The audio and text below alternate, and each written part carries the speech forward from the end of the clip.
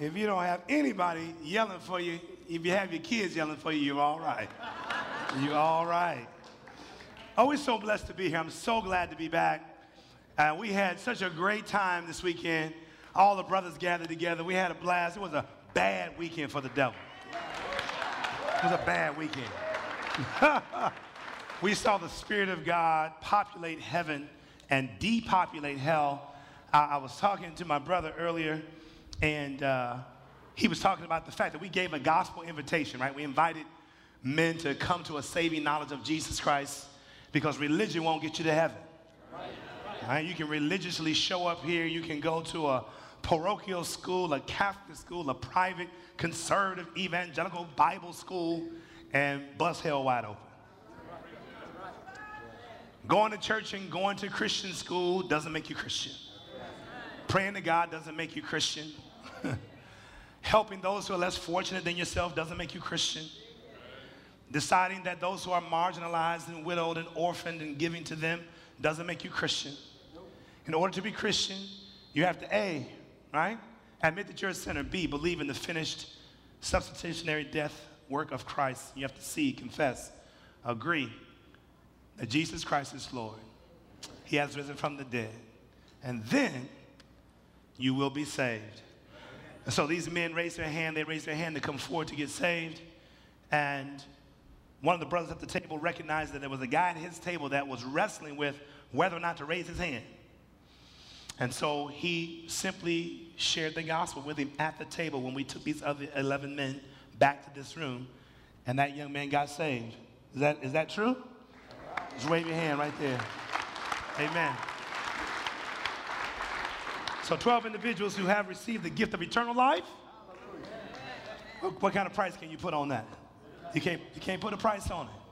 And with a crowd this size, there's somebody, or somebody's plural here, that don't know where they were or when it was when they came to a saving knowledge of Jesus Christ, because quite frankly, it hadn't happened yet. It might be church going, might be a member of VBC. If you ask them if they're Christian, they would say absolutely. But if you ask them to tell you how you could become Christian, you would find out that since they can't articulate how to do it, they probably haven't done it. And so our goal is to make sure that while we're talking about the truth, we know it's the church house, right? So the church house is about equipping the saints. Right. Ephesians chapter 4, verse 12, for the work of the ministry, for the edification or the edifying of the body. That's the threefold purpose of the church. We're supposed to be talking to saints today, not ain'ts. Supposed to be talking to saints this morning, building up our faith. But you always have some tares mixed in with the wheat when you come to worship service on Sunday.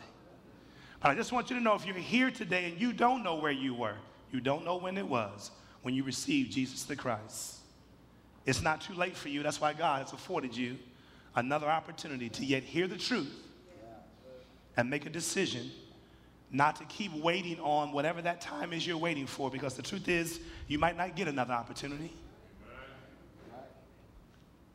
Tomorrow's not promised. So we're going to move on and jump right into this scripture. You can turn to Revelation chapter 5. Revelation chapter 5. Revelation chapter 5, verse 9. Revelation 5:9. Some of us are 26-book New Testament readers. We don't really touch that Revelation thing. They got all this allegorical language and all this apocalyptic literature, and I can't spell either word, so you know what? Let me keep over there in Matthew and read something I can understand. But God wants us to be aware, relevant students of the whole counsel of God. Some of us don't have touched the Old Testament. It's 2/3 of the scripture. 2/3. If it wasn't relevant, God would not have penned it through the prophets for us to read. It's all practical. It all has relevance. It's all necessary. Even though when I'm reading the Bible in a year and I get to Leviticus and Deuteronomy, I'm saying, God, What are you trying to say? Because I've read it 5 times, same chapter, and I'm 0 for 5. I understand 0. Can't pronounce no names. And I'm trying to understand how that's helping me walk with God. But it's not for me to understand. It's for me to obey. It's for me to walk in, because his ways are higher than my ways. His thoughts are higher than my thoughts. As the heavens are higher than the earth, so are his ways higher than my ways, and his thoughts higher than my thoughts, according to Isaiah 55. It's not for me to understand. It's for me to submit, yield myself, avail myself. And John 14:26 says it's the Holy Spirit's responsibility to teach me and to remind me of all things of Christ. When I need to know, the Spirit of God will illumine my heart. The truth will leap off the page, and I'll understand and comprehend his will for my life. I just have to be faithful to spend time with God, with God's word. Chapter 5, verse 9, we're talking about courageous conversations. Revelation chapter 5, verse 9, the verse says, and they sang a new song, saying, you are worthy to take the scroll and to open its seals, for you were slain and have redeemed us to God by your blood out of every tribe and tongue and people and nation. Go to chapter 7. Go to chapter 7. Same book, chapter 7. And actually, same verse, verse 9. Revelation 7:9. After these things I looked, and behold, a great multitude, which no one could number, of all nations, tribes, peoples, and tongues, standing before the throne and before the Lamb, clothed with white robes, with palm branches in their hands. I'll just stop right there. I could keep reading. In Revelation 5:9 and in Revelation 7:9, the Bible says that in heaven, you're going to see every tribe. You're going to hear every tongue. You're going to experience and encounter every people group. And you're going to be worshiping with every nation. Nation, Greek word ethnos, English word ethnicity. You're going to be worshiping with every nation. So we need to figure this thing out while we're down here. Because there's going to be some black folk in heaven, whether you like it or not. I don't know how the white robes are, but mine will be jacked with a little bustier. I'm saying, cocked to the side, pants rolled up, pointed toe shoes with my white. I don't know how mine gonna look. But there's gonna be some Asian folk in heaven. There's gonna be some Hispanic folk in heaven. There's gonna be some Pacific Islanders in heaven, some Tongans, some Samoans. Every people group is going to be there. And we need to figure out how to have the church look like what heaven looks like. It's going to be multi-ethnic, cross-cultural, intercultural, intracultural. You're going to be worshiping with people who don't look like you. And so this conversation that we need to have is difficult because it's awkward. You know, I want to say because you're my brother in Christ, we're on the same page. But the truth is, I don't necessarily know all the things or the nuances or particulars of your culture. You probably don't know all about mine. And our ignorance continues to divide us, even though we worship the same Savior. So we got non-believing people like the Unitarian Church that's created courageous conversation workshops for the community, but they don't know how to point them to the master. But we got conservative evangelical churches like the one I pastor, and people can't talk to each other about how difficult it is to watch the news and see what's happening in our country today. It takes courage to have this conversation. It makes people nervous, puts people on edge. People not sure what to do with it, not sure where you're going with it, not sure if they should keep listening. Oh, Lord, where he going? I don't know where he going. So I'm blessed to have, as Pastor said, I'm blessed to have my wife here of 28 years. She was here with me 5 years ago. Praise God, we're still keeping on. It was 23 years then, it's 28 now. And so I talked to you, the guys were saying, who's this girl you were talking about that jumped off the top stair and you had to catch her when she was 5 years old? She's right there in the second row. Wave your hand, Janae. Wave your hand. There she is right there. That's the airborne sister. Daddy had to get ready when he came home from work. And our son, our only son, he's 25, graduated from Washington State University, lives in Oceanside, California, and he's with us as well. Just wave your hand, Josiah. So how many married folk we got in the house? Let me see here. How many married folk we got in the house? Oh, yes, a whole lot of married folk. We got some newlyweds right in here, right in through here. Amen. So here's what you know if you're married. If you're the husband and your wife says, we need to talk. Like, oh, Lord. And if it's date night, you thinking to yourself, so now, are we talking or fighting? Because what we doing? Because I'm not trying to have a discussion about us. I'm trying to go to the little movie, mind my business, eat my popcorn, and come on. But if your wife says we need to have a conversation, and she says, I need to address A, B, and C. Now, not all husbands. I'm going to just talk about me, fellas. I'm not going to jump on y'all. I'm going to talk about me. Many husbands will, because they are defensive, because of our pride, because of our ego, wearing our feelings on our sleeves, even though, you know, we tough and stoic and don't show emotion. But we don't know how to necessarily demonstrate the humility necessary to own our failures.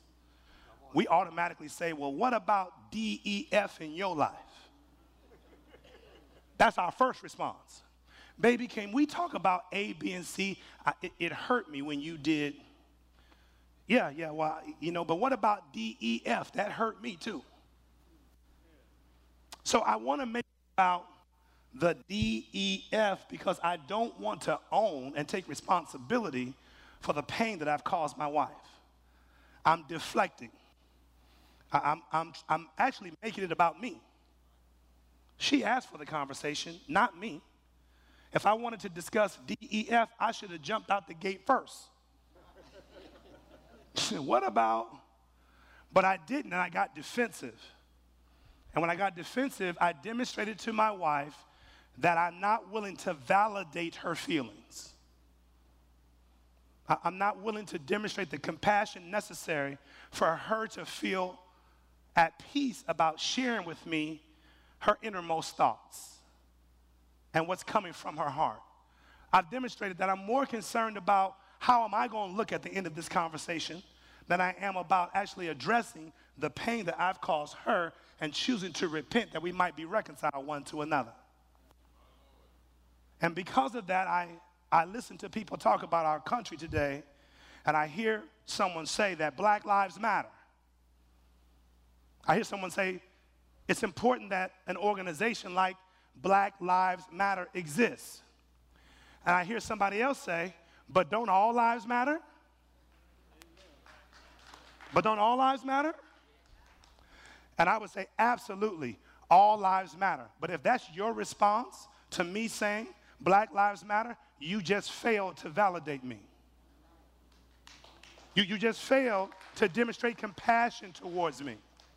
You just failed to demonstrate that you can show contrition for someone else because the Bible requires you in Romans chapter 12, verse 15, to weep with those who weep.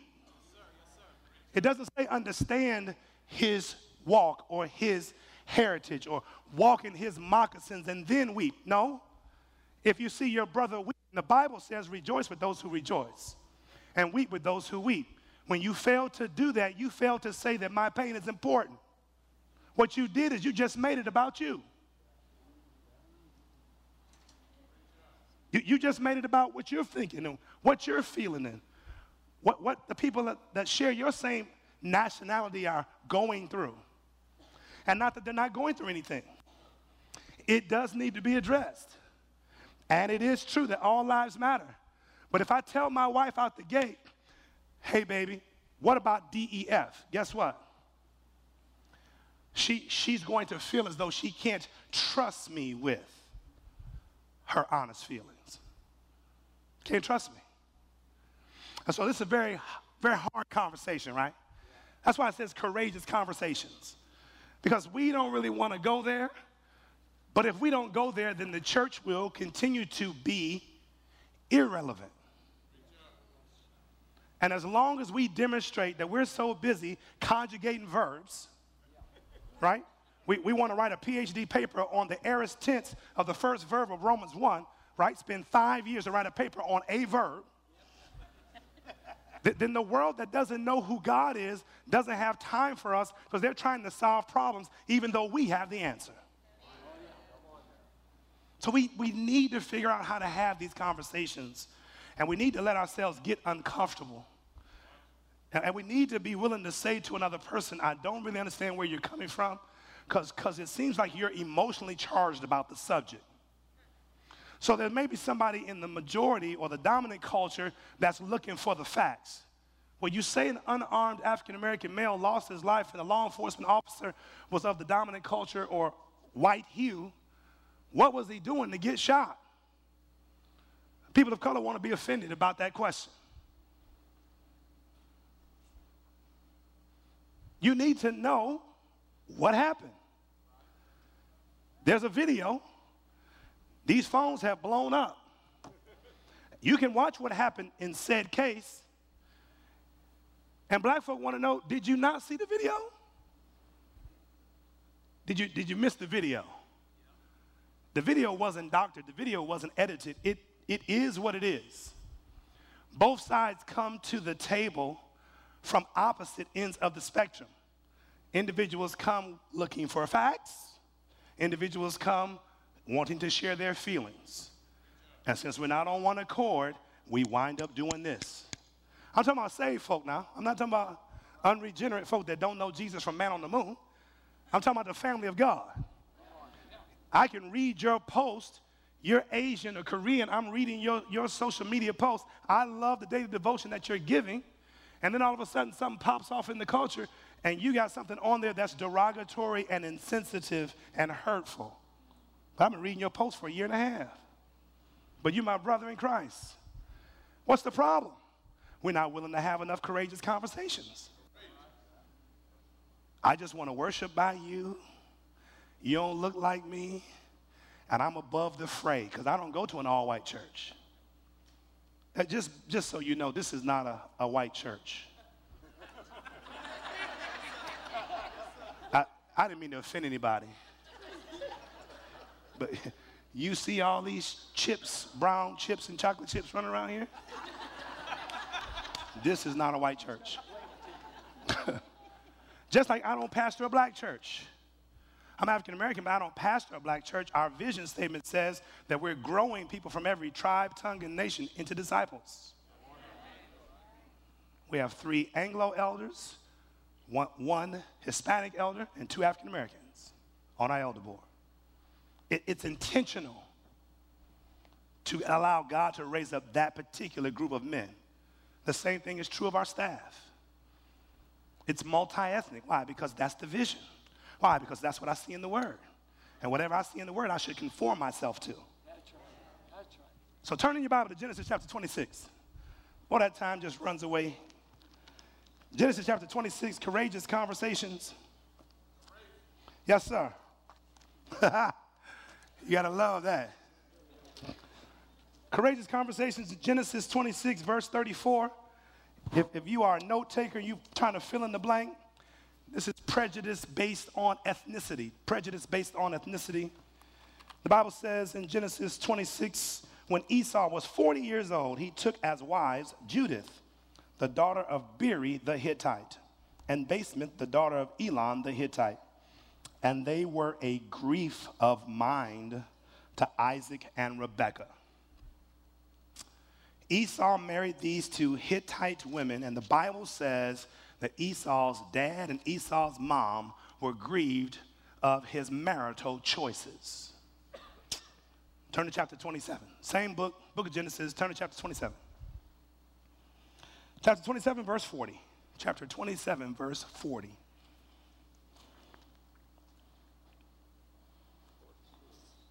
"46, not 40, 46. And Rebekah said to Isaac, I am weary of my life because of the daughters of Heth. if Jacob takes a wife of the daughters of Heth, like these who are the daughters of the land, what good will my life be to me? Who are the daughters of Heth? They are Hittite women.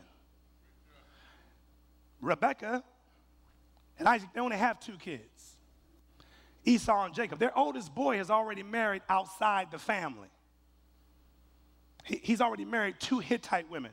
I don't want my baby, this is Rebekah speaking, I don't want my baby to do the same thing my oldest boy did. In fact, if he does the same thing and marries some women from Heth, what value, what good will my life be? I might as well kill myself. See, we live in a day and a time where I can worship with you, and you don't have to have the same hue as me. But if I try to bring my son over to your house to introduce him to your daughter, we might have an issue. Yeah, we can share the chili. But that's all you taking home when you leave here. Get your Tupperware together. Ain't nobody going nowhere. See, we live in a day and time where we have what we call militarized zones in our spiritual life as opposed to demilitarized zones. The demilitarized zones are areas where I'm willing to give up and allow the Spirit of God to transform me based on the conviction that He gives me. So, God, you can have my cursing. God, you can have my lust. God, you can have my sexual purity. God, you can have my finances and my stewardship. But what you can't have are my kids. Those belong to me. I'm the one that picks what I believe is best for my kids. That's a militarized zone. God, you have all that. Let me work this out right here. And I'm saying that's contrary to God's word. It's contrary to the divine love of God, which is supposed to be unconditional. And it's contrary to the will of God concerning our ability to demonstrate. John chapter 13, verse 34 and 35, Jesus says, a new commandment I give unto you, that you love one another as I have loved you. Now watch this, verse 35. By this you will know. By what? By the love that you share for who? Folk that look like you? No. No, that's not how it works. Starting in Matthew chapter 5, getting down to verse 46 or so, it says, if you love those who love you, what good is it? What good is it to you? Anybody can do that. What difference is Jesus making if you feel the same way about your kids that your neighbor who doesn't know Jesus feels about their kids?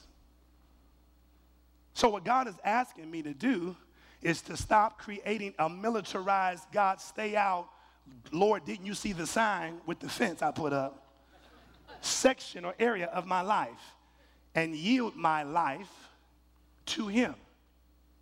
That's what He's asking me. So here, I got a question for you.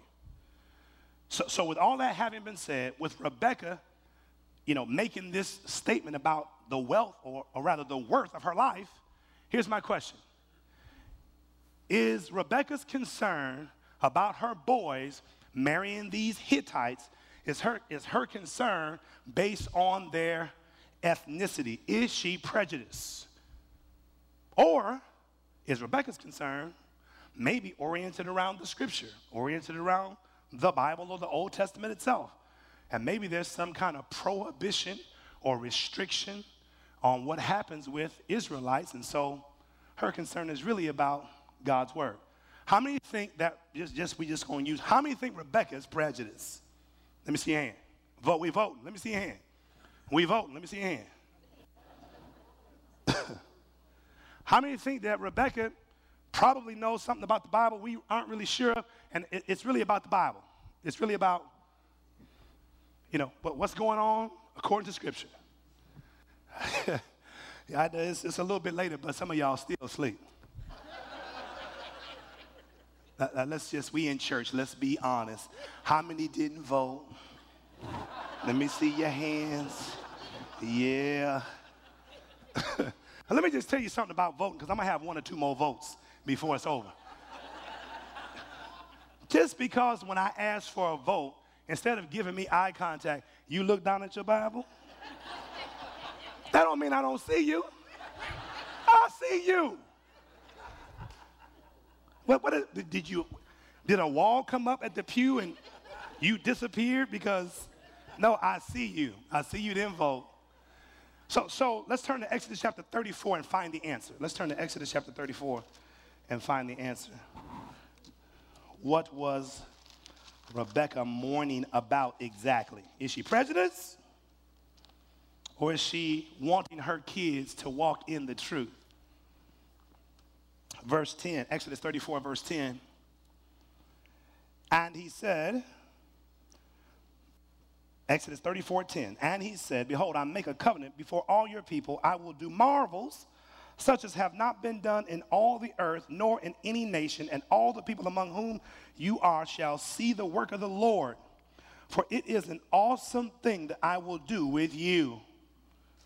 Observe what I command you this day. Behold, I am driving out from before you the Amorite and the Canaanite and the Hittite and the Perizzite and the Hivite and the Jebusite. God says, I'm driving these nations out far from you. Why, God? Verse 16. And you take of his daughters for your sons, and his daughters play the harlot with their gods, and make your sons play the harlot with their gods. Rebecca is not prejudiced. Rebecca is not against the Hittite people. God said, don't allow your kids to marry the kids from these nations, not from the Canaanites, not from the Hivites, not from the Jebusites, not from the Perizzites, and not from the Hittites.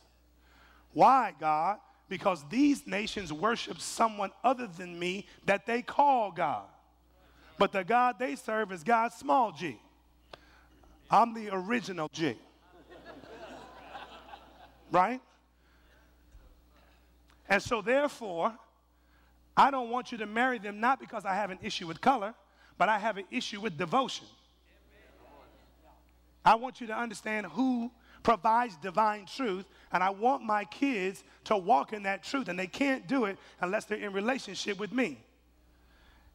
So it's not always that my perceptions about people's actions are always accurate and factual. Your perception of Rebecca, based on how I kind of set her up, right, caused you to kind of lean toward thinking she was out of pocket, right? She was missing God on this point, and she needed to be rebuked in Jesus' name. You were ready to give her a little truth. But we found out that it wasn't Rebecca that was out of pocket. It was those of us who have implicit bias and are persuaded by the thoughts of other people. Somebody was leading me the wrong way, and I took the bait, hook, line, and sinker. Didn't investigate it for myself. I just let the guy up front convince me she was sideways. So in order for us to have courageous conversations, we have to do a better job of doing our homework before we just buy what CNN said, before we just buy what grandma said on the phone. Baby, you know I'm from Mississippi. So we need to find out what the facts are, because we have this implicit bias that things we believe that don't have any facts. Like we believe a certain people group can't drive. Every time my little boy, oh, it's one of them. You know what I knew? You know what? It's just something we think. Boy, they can't drive. Woo! So we've been convinced of this, and it's a perception. It's not factual. It's how we think. It's what we've been taught. It's what we've been told. It comes from my life experience. And then I allow that to jade my perspective on judging people not by the color of their skin, but affording them to demonstrate the content of their character. I don't want you doing it to me, but I'm kind of hypocritical, because I'll do it to you in a heartbeat. So God is asking us, Andre, what are you going to do about it? How are you going to change it? Let's talk about it. Go to Numbers chapter 12. Numbers chapter 12. Prejudice based on ethnicity. Prejudice based on ethnicities. Numbers chapter 12, starting at verse 1. Starting at verse 1.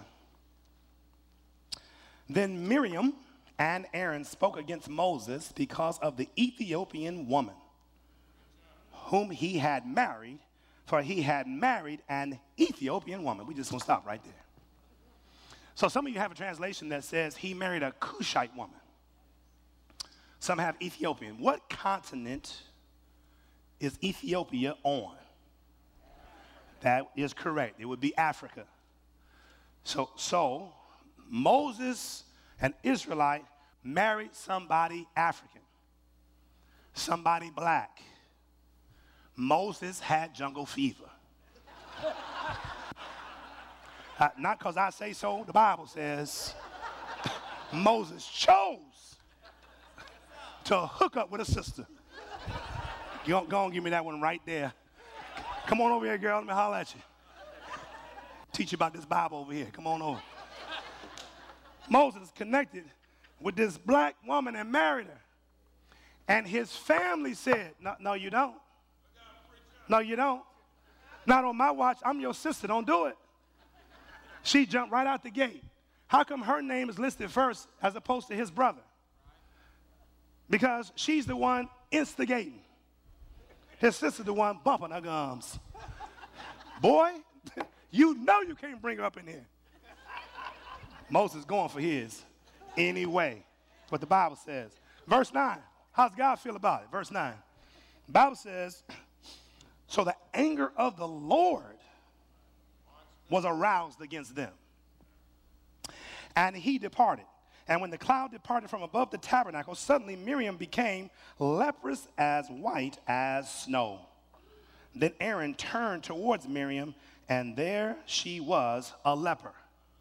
The reason we know that Miriam was the one bumping her gums is because Aaron didn't get leprosy. I'm just saying, the Bible says he was there, but it lists her first, which means she's leading. Now, if you see, list of 12 disciples, you see Peter first. She's leading, and she led herself right down the leprous path. Now, I'm not telling you you're going to get leprosy if you hate on interracial couples. Don't email the pastor. I'm just saying. And the Bible says that she suffered accordingly. Now, here's the question. Was she upset that her brother married this sister because of the simple fact that she was African? Is she prejudiced? Or did she find herself frustrated because her brother, who's leading the entire nation, is living contrary to the truth he's supposed to be modeling? So, we gonna vote. I got my eyes on all y'all. All right, so if you believe that Miriam is prejudiced, let me see your hand. She's prejudiced. Let me see your hand. Oh, we got some vote now, boy. They ready. If you believe that Miriam just knows the scripture and Moses is out of pocket, he's failing God even though he's supposed to be modeling God. Let me see your hand. Let me see your hand. Boy, we still got a bunch of non-voters, boy. So let's go back to the same passage, right? Exodus 34, because this is a Cushite, and we just got to find out in Exodus were any Cushites mentioned, any Ethiopians mentioned. Exodus 34. We just read it. We're just going to read it again. Same passage, verse 11. It's the Amorites, verse 11. The Canaanites and the Hittites and the Perizzites and the Hivites and the Jebusites.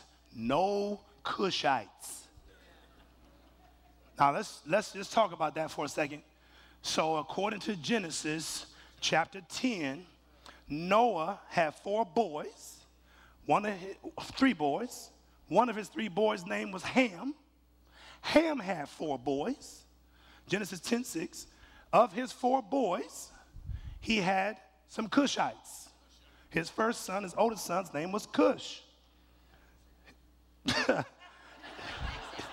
Yeah, that's bad. But that's the Bible. I can't help you. Genesis, don't take my word for it. Genesis chapter 10, verse 6. Cush is his name. And then his second boy's name is Mizraim, not Miriam, Mizraim. Right? It stands for Egypt. His third boy's name is Put, P-H-U-T.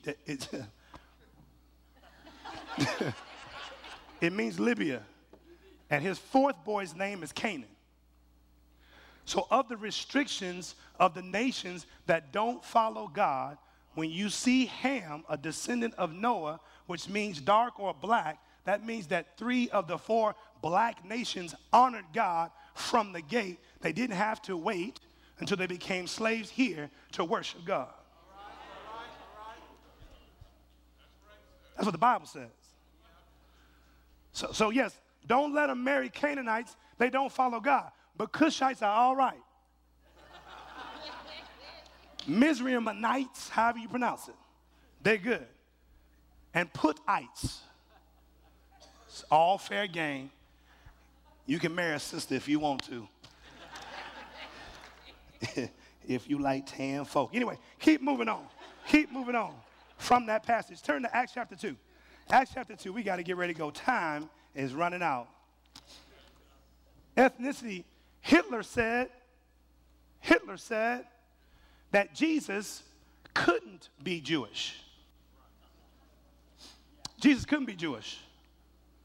Because supposedly if he's who they say he is, he would not have come from such a low breed of people. According to Hitler, he has what we call explicit bias, not implicit, explicit. He hated Jewish people, so much so that he tried to defend or create the idea that Jesus wasn't Jewish. See, we have to deal with the facts and realize that we aren't having very many conversations about the facts. We have to deal with the emotion associated with the facts. So I'm African American. There are 6% African Americans in Federal Way. The chief of police in Federal Way, his name is Andy Wong. He's Korean, and he's born again. And there are about 40 or so pastors, 48 pastors. We meet with Chief Wong once a quarter. I called Chief Wong. I introduced myself to him. I said, I don't believe that we would ever have an unarmed shooting in our city. But if we do, I don't want to meet you for the first time marching with some kind of sign. I want to introduce myself to you and ask you, can I bring some pastors with me of all varying ethnicities, not just the black pastors? And he willfully opened up his conference room, and we packed the pastors in. And now we have a prayer vigil with law enforcement and the clergy every January, a public prayer meeting, and we meet him 4 times a year. And I said to him, I said, Chief Wong, I need some statistics from you. And listen, when you email them to me, I'm going to still love you when you email them to me. We still going to be on speaking terms when I get them. Because I already know what they are.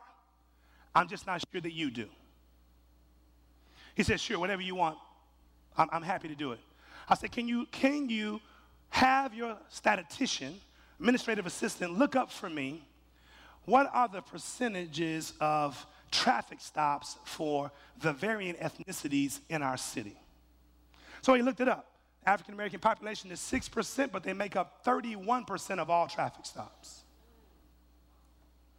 We're 6%, but we make up 31% of all traffic stops. The dominant culture, the Anglo culture, the white population in our city is just under 70%. They make up 9% of all traffic stops. 70% of the people make up 9% of the traffic stops. 6% of the people make up 31%. I'm African American. There's only 12% African American population in the United States. 12% African American population in the United States. Of that 12% of African Americans, 6.5% are male. 6.5% are male. but male African Americans make up 40.2% of all incarceration population in the United States. We're 6% of the nation, but we make up 40% of the jail population. 40%. That is an explicit bias issue. It's open. It's out there. That's a statistic. It's available. We live in the day and the age of the Google. You can Google it. Right? Statistically speaking, 1 in every 17 white males will experience an arrest in his lifetime. 1 in every 17. It's 1 in every 3 African Americans. 1 in every 3. There's something wrong with that. And the question is, what are we doing about it? Who even knew? Why do I care? I had an Anglo pastor tell me that he was brokenhearted when we hold a faith and race. It's called a pastor's gathering. It's called Courageous Conversations About Faith and Race. And I only wanted senior pastors. And we were praying and asking God to give us 100. We had 141 senior pastors show up. And we were having this conversation. The pastor came to me, a white brother, Anglo brother, and he said, man, my heart was broken. And he began to tear up. He says, I don't have a white church. I got a multi-ethnic, cross-cultural church. And I was just encouraging him. And he said, man, I had one of my African-American members, female, come to me after the Tamir Rice shooting, the 12-year-old that lost his life in a park. He had a real gun. No one was in the park. And when the officers came, he lost his life. After that shooting, this particular African-American female of this white pastor's church came up to him the Saturday before church on Sunday. She saw him at like a Walmart, and she said to him, Pastor, I just want you to know I won't be at church tomorrow. He said, okay. He said, somebody's sick? She said, no, I'm not going to be at church because I know you're not going to talk about the shooting that happened this week. I know you're not going to address it. I know you don't really know exactly what to say, and you don't want to alienate the white population of your congregation, and you don't want to say something politically incorrect or awkward to the black population of your congregation. So I know in the way in which you've practiced these types of things, you just aren't going to say anything, and I'm hurting. I got to go somewhere where somebody's going to say something, and then I'll be back the week after. And he was in tears. He said, I came here with my staff today because I need some instruction as to how to create a platform for those who don the doors of the church I'm called to shepherd on this topic that we don't want to talk about because it's so loaded with offenses and sensitivities. We just assume not go there. But evil prevails when good people do nothing.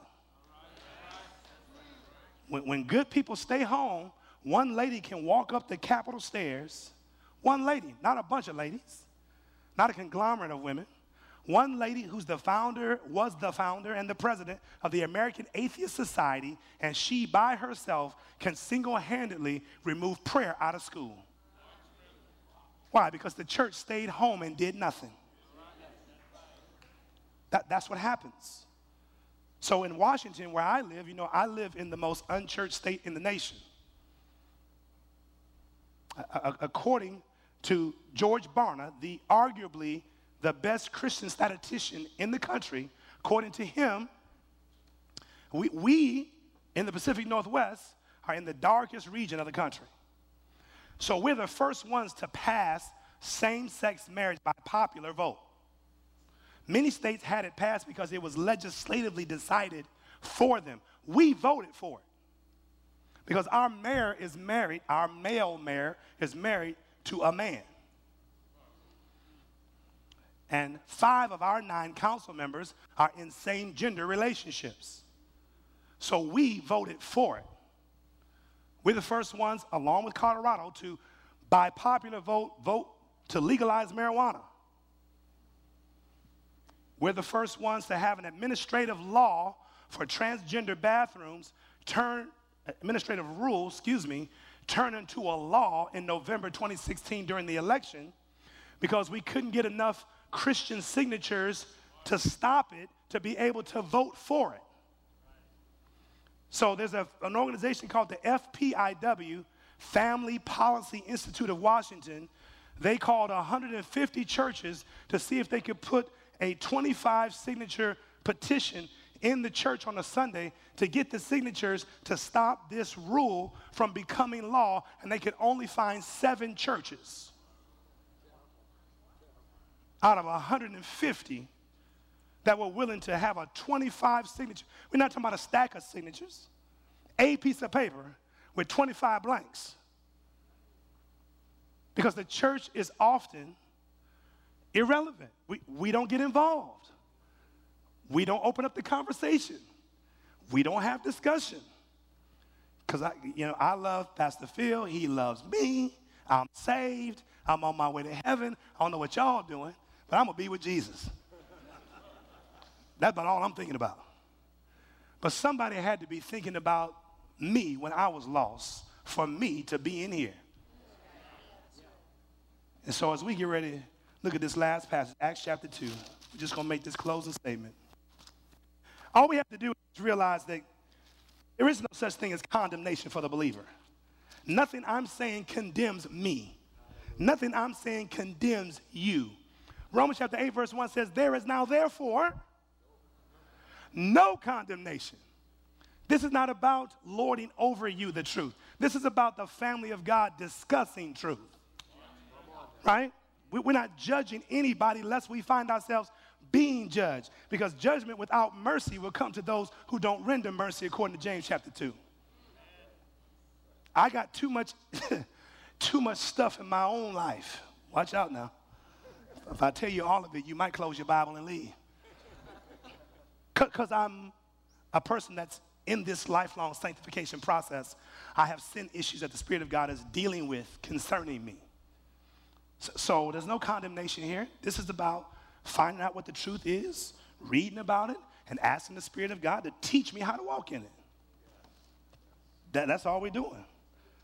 Acts chapter 2, Pentecost, starting at verse 2. And suddenly there came a sound from heaven, and as a rushing mighty wind, and it filled the whole house where the saints were sitting. Jump over to verse 6. And when this sound occurred, the multitude came together and were confused because everyone heard them speak in his own language. So this is not the aesthetic tongues that we see in westernized Christianity. These are definitive languages that are taking place by the Spirit of God. Verse 7, then they were all amazed and marveled, saying to one another, look, are not all these who speak Galileans? Galileans. So these are the rule folks of the north that fish. So how are you speaking an Asian language if you're Jewish and you from the backwoods? You fish. The Bible says of the disciples, they were uneducated and unlearned men. How do you know this Iraqi or Iranian language if all you do is fish? I can tell by your dialect you're Galilean. That means you're supposed to not be so smart. But you're speaking languages from these other nations. Well, what are the other nations that know God? According to verse 8, you have Parthians and Medes and Elamites, those dwelling in Mesopotamia, Judea and Cappadocia, Pontus and Asia, Phrygia and Pamphylia, Egypt, and parts of Libya, adjoining Cyrene, visitors from Rome, both Jews and proselytes, Cretans and Arabs, who hear them speaking in our own tongues the wonderful works of God. Who are the Parthians? They're Iranians. That means they've been exposed to God. Not every Iranian, contrary to popular opinion, is Muslim. That's what we call implicit bias. The Bible says that you have Asians, the southern part of the continent at this point, modern-day Turkey, that have devout Jews leaving Asia, coming to Pentecost to participate in worship. So not every Asian, not every Chinese individual came to this country working on the railroad for the new steam engine and got introduced to God by westernized Christianity. According to the Bible. The Bible says that you have Egyptians. We already had that conversation. I don't have to go there. The Bible says you have Romans. The Bible says, so now, you have Romans, descendants of one of the three boys of Noah. So they're of white or bright hue. They already know God. They didn't have to come to the West to know God. You have Cretans. You have Arabs who aren't Muslim. They're speaking other languages. Listen, Mahatma Gandhi said that when he was in college, somebody recommended that he read the Gospel of John. According to his autobiography, he read the Gospel of John. He was so enamored by the love of God communicated by the Son of God, he wanted to go to church.